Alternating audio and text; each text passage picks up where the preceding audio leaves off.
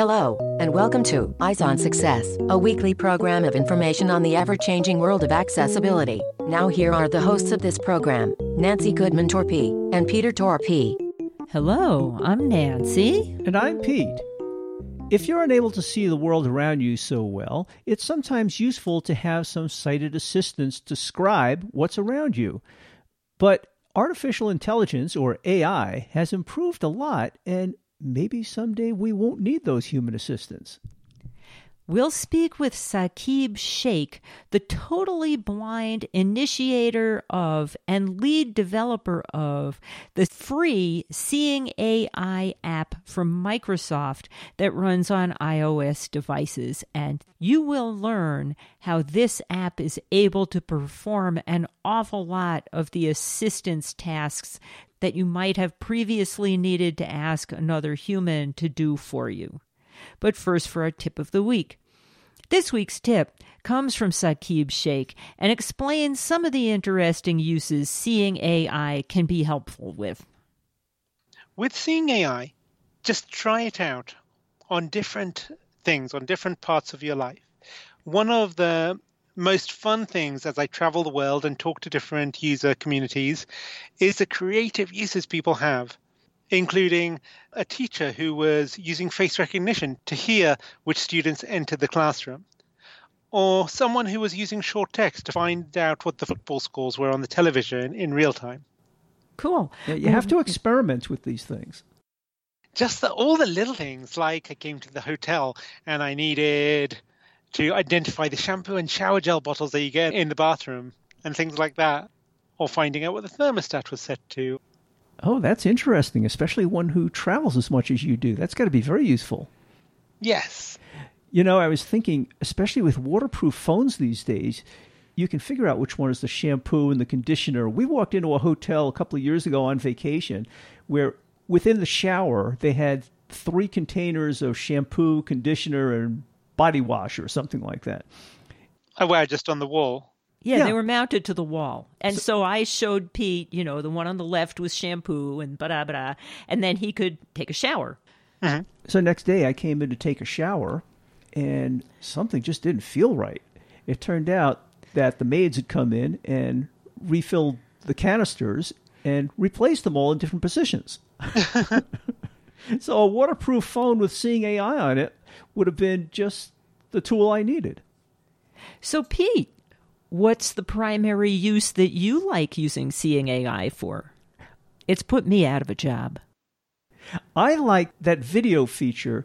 The ability to capture text real time is really nice. I mean, sometimes my computer will crash and my screen reader won't read, and you want to know what's on the screen. And I find it very useful for stuff like that.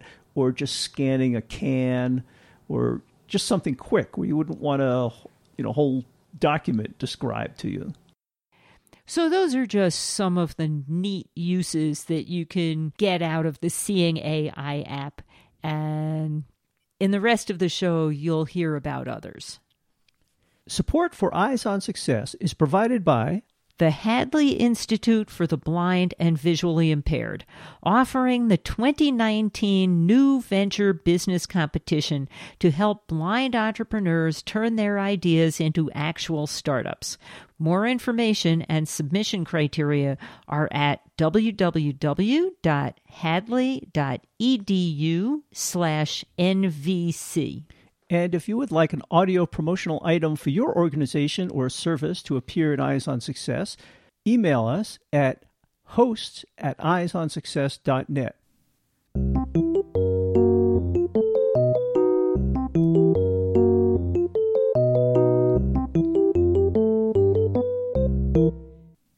Let's start by meeting Saqib and learning about Microsoft's commitment to accessibility. Hi, I'm Saqib Shaikh. I'm a software engineer at Microsoft and lead on the Seeing AI project. And I gather you have a visual impairment yourself. Yes, that's right. I've been blind since childhood. And do you see anything at all? Almost nothing. I have some perception, light, and vague shadows in one eye. And tell us a little bit about yourself, your background, and how you came to work for Microsoft. So as I mentioned, I lost my sight when I was a child, when I was 7 years old. And I went to a special school for the blind where I was surrounded by all this amazing technology. I had sort of typing lessons on a mechanical typewriter, and I was learning Braille. And then when I was a bit older, we got to use the computers with screen readers. And I was just hooked by this ability to create content that someone else could read. I remember, the first time I used a WordPress was a big thing. So I was also quite creative, and the two things, enjoying sort of making things from woodwork or pottery in those lessons. So the one day someone explained to me how you could write a computer program, and to me that brought it all together. And I just loved doing that. So throughout secondary school, high school, I guess you'd call it, I was writing these little programs just for fun. And so it was a natural progression to go on to study computer science, and that eventually led me to Microsoft. Now, often at this point, we ask people to tell us a little bit about their company.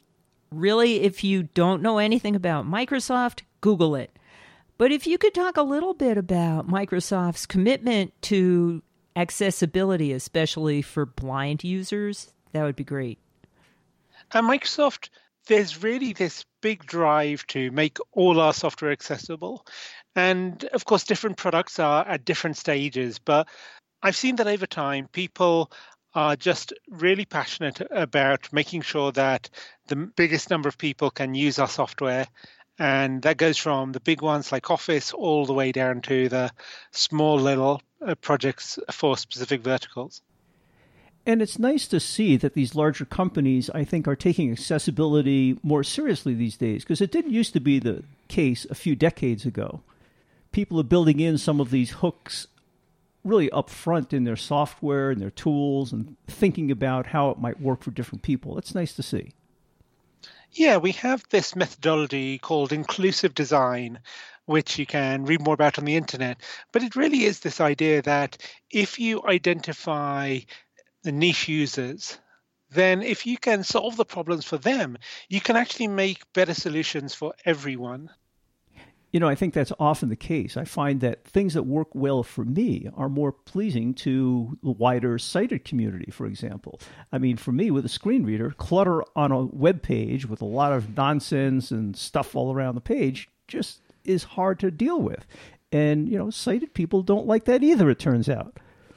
Absolutely. And then this sort of goes across the sort of, as a blind person, I have a permanent disability, but, people have temporary disabilities, or might have a situational disability where they just have their hands full or light in their eyes or something like that, or a driving would be another example. You are listening to Eyes on Success. Success, success, success, success, success. This week's focus topic is the free Seeing AI app from Microsoft that runs on iOS devices. So you introduced yourself as being the lead developer of the Seeing AI project at Microsoft. Can you give people a quick summary of what Seeing AI is if they haven't heard of it before? Yes, Seeing AI is a talking camera app for the blind community.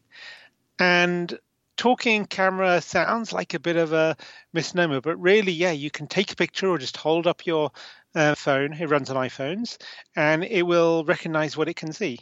And of course, happy to go into much more detail on that.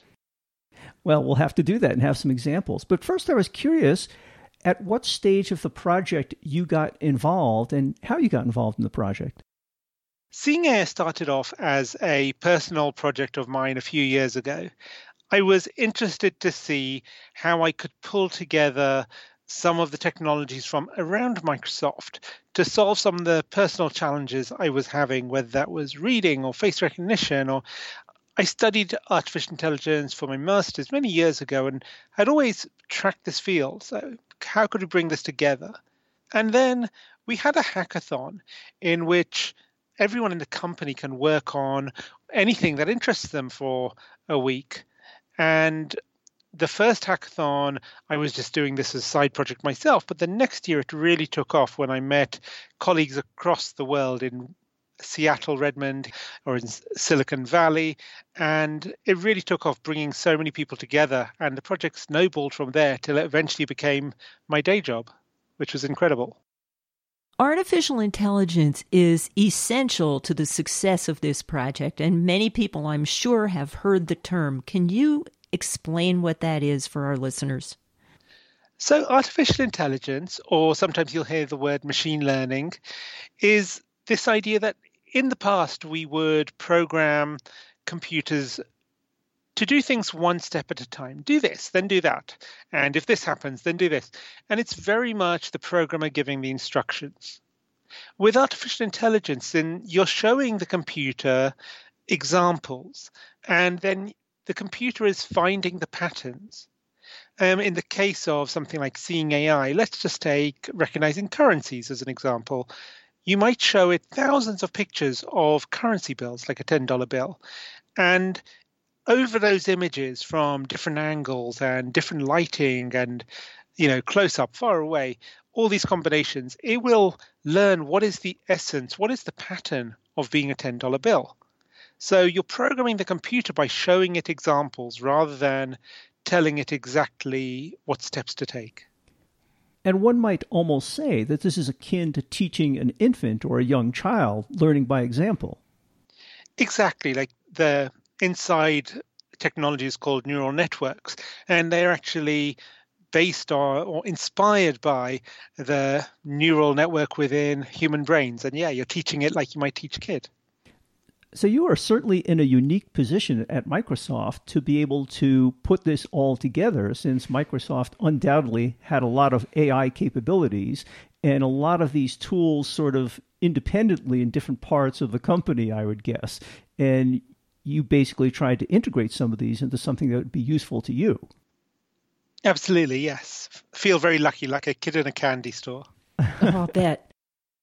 Can you describe some of the main features of Seeing AI? Yes, so we can split it into recognizing text and people and just general other type of objects. We have a mode where it can read text in real time just by waving the phone over, say, your mail or anything with writing on. It will start reading straight away, and that immediacy is something our users appreciate. I think that is really cool. I've seen other OCR programs where you have to take a picture of a page and it takes a little time, but it's basically a static picture. So this ability to use video to capture the text real time is really an advantage. Thank you. Yeah, that's what we hear quite a lot. But sometimes you might want more detail. So then we have a special mode for capturing documents where we will help you line up the paper so till it can see all the edges and corners. And then it will recognize the text, but also headings and tables and lists of data within the document. So that's another aspect of reading text, which we can do. Yes, sometimes you do want the details of an entire document. Exactly. So there is the difference between just scanning something very quickly versus wanting to sit down and read it in detail. So tell our listeners about some of the other modes that Seeing AI can be used in. Absolutely. So we have handwriting and recognizing currency. We also have face recognition so that you could take 3 photos of somebody and type in a name. And now the next time it encounters that person, it will tell you the name of the person. Oh, so you get around the privacy concern here by making sure that it only identifies people that you've had a personal interaction with, that you've taken 3 photographs of. Exactly, yes. And we make sure also that that stays on your device for privacy reasons. And as you say, you have to get the consent in person. The other thing is it's got a nice clean interface. It's easy to use to switch from these various modes and to use exactly the one you want for the particular purpose. Yes, that was something we focused on. Throughout the development process, we did regular user testing to make sure that whatever interface we developed was something that was going to be optimal for the blind community. You started putting this together just on your own, and it turned out to be a useful tool. How did it finally congeal into a project with a number of people working on it and being put out as an iOS app? In many ways, it was an iterative process that came over time. And for example, at the very first hackathon, it was just me dabbling. And then it turned into something with many great colleagues from Redmond, from Silicon Valley, from India, all coming together with their own specialties, and people who could make the really great videos that got the executive attention. And then eventually we were getting the attention of some executives, and it was even demonstrated at our developer conference a couple of years ago. And then from there, it really just snowballed. So many people got excited, and people were like, yeah, why aren't we just doing this full time, making this a product? And that's how the iOS app came about, because we realized that that is the platform that our users already had. So it was a perfect opportunity to bring that out. So you mentioned colleagues, including yourself, on at least 3 continents. How did you work together on this project collaboratively? A lot of just Skype calls, I think. Sure is handy that Microsoft bought Skype. Yes, indeed. And yeah, early morning, late nights. In those early months, I think we're just like in full startup mode, just working all hours of the day. Does Microsoft have a number of internal blind employees who could test it, or did you have to go outside? Both. When we have a new idea, initially we will talk to other blind employees within the company. But then when we're closer to releasing something, we do also make sure that we have a broader set of perspectives from external people as well. What have been some of your biggest hurdles that you've had to overcome in putting these tools and this app together? Some of the interesting challenges have come at that intersection of emerging technologies and building natural experiences. Often we'll have scientists who say, look, we can do this with computer vision. And then we think, actually, but that's only the first step. And turning that into a good experience for someone who is blind can often be the harder problem. In the early days, we had some challenges around showing people the best way to hold a camera, or providing guidance on lining up a photo so that then your AI can recognize what's in it. And those are the challenges that sometimes people forget you have to deal with. Well, that's interesting. When you put out products, I mean, as researchers ourselves, we often think about the nitty-gritty of putting the code together and the applications together, but a lot of it may come down to, as you say, how does the user experience it? What do they need? I mean, some blind folks don't know about putting the correct light on an image or how to point the camera. Exactly. And going through that was just really interesting to me. That can be a learning experience for everybody, I guess. Yeah. Seeing AI is an app that Microsoft provides on iOS devices for free. People might ask, what's in it for Microsoft to offer this as a free service? I think it's just something that we really believe in doing. That on the one hand, it is a good showcase of our technology, but it's also a way to provide value to the blind community. And people at Microsoft, when they see the app, when they hear about it, they're just really excited by the value it can provide. Yeah, well, it certainly is useful. So this app, as it stands now, is a fairly capable app with a lot of very interesting and useful capabilities. Where do you see this going in the future? As there are new technologies that come out, we're always looking to see, on the one hand, what are the challenges that people face that we could assist with? And then also, what are the new technologies and what scenarios do they unlock? So, for example, a very new technology is being able to identify not only which objects are in an image, but also whereabouts they are in an image. So we're about to release a new feature, which will be out, I'm sure, by the time the podcast goes out, called Explore Photo. So you'll be able to run your finger over the touchscreen and hear where different objects in the photo are. And our users have told us that that's just really valuable to get a spatial awareness of photos, and it's just a different perspective on experiencing images.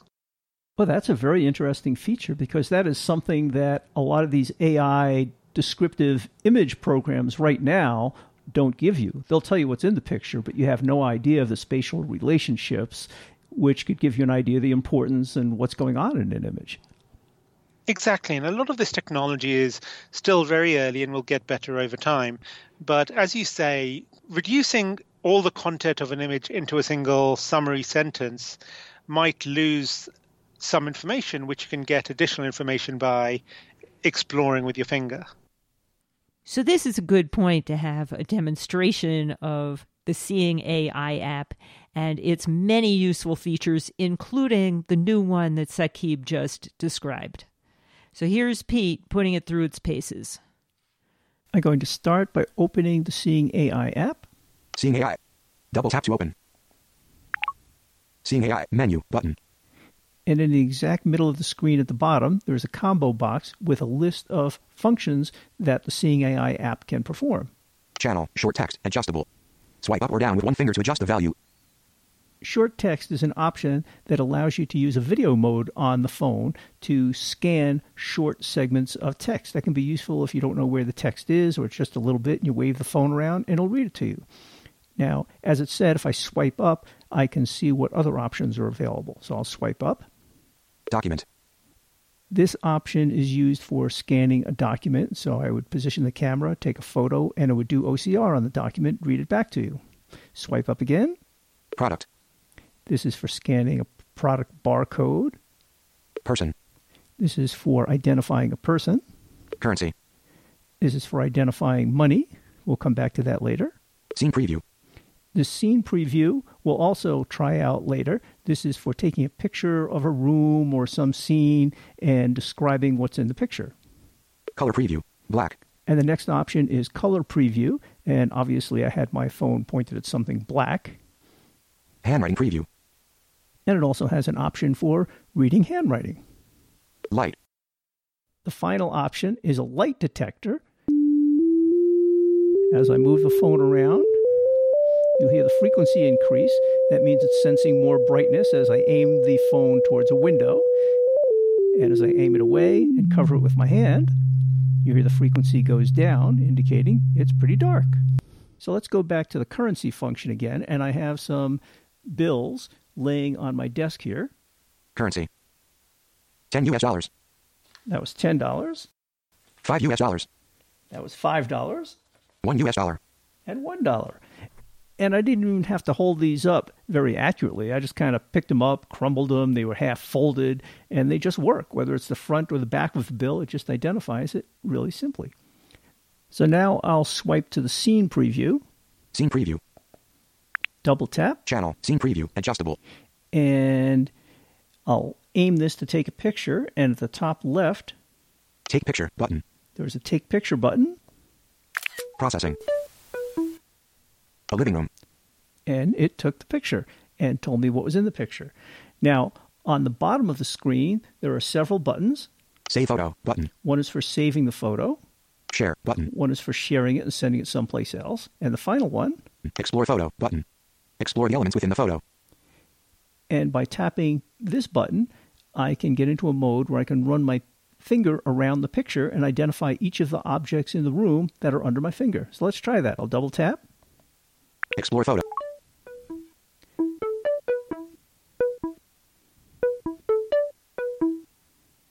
Five items detected. Move your finger over the screen to explore. So let's see. I'll put my finger down in the middle of the screen. I took a picture in my living room. Chair. I found a chair. I'm going to move a little bit to the right. Lamp. There's a lamp. Coffee table. I moved my finger down, and it found the coffee table that was under the lamp.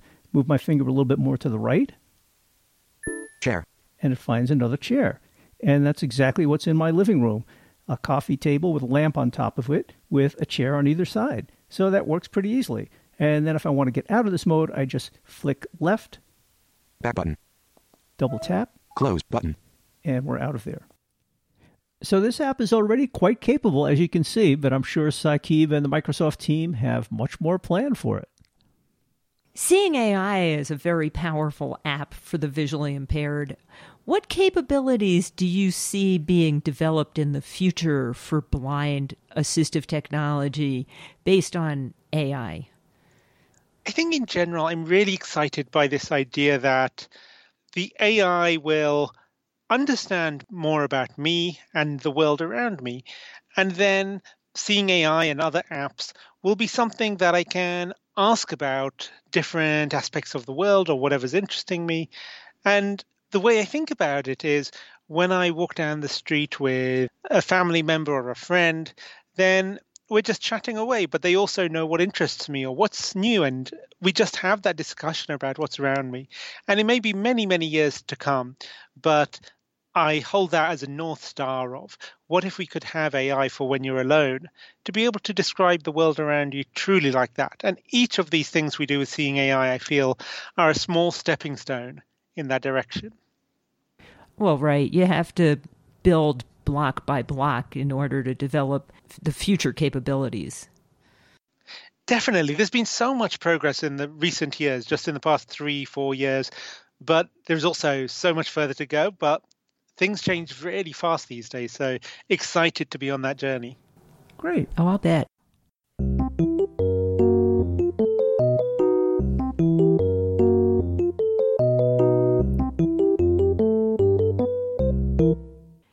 Now for this week's final item, how to learn more about the Seeing AI app, how to get it, and how to contact Saqib Shaikh and the rest of the Microsoft Disability team.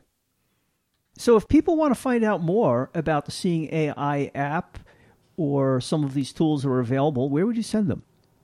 You can download Seeing AI from the iOS App Store, or you can find out more at www.seeingai.com. And of course, you can also email the team at seeingai@microsoft.com.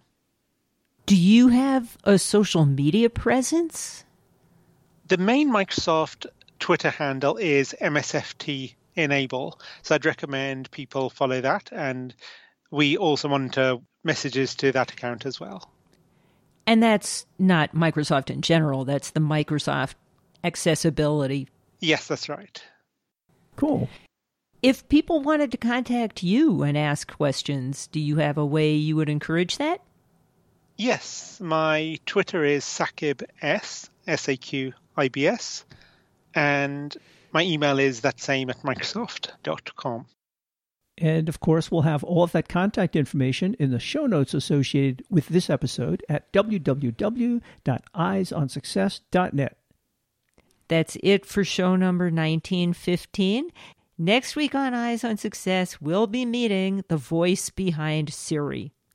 Susan Bennett is a voice artist, musician, and actress whose voice was used to create the original worldwide female English language Siri.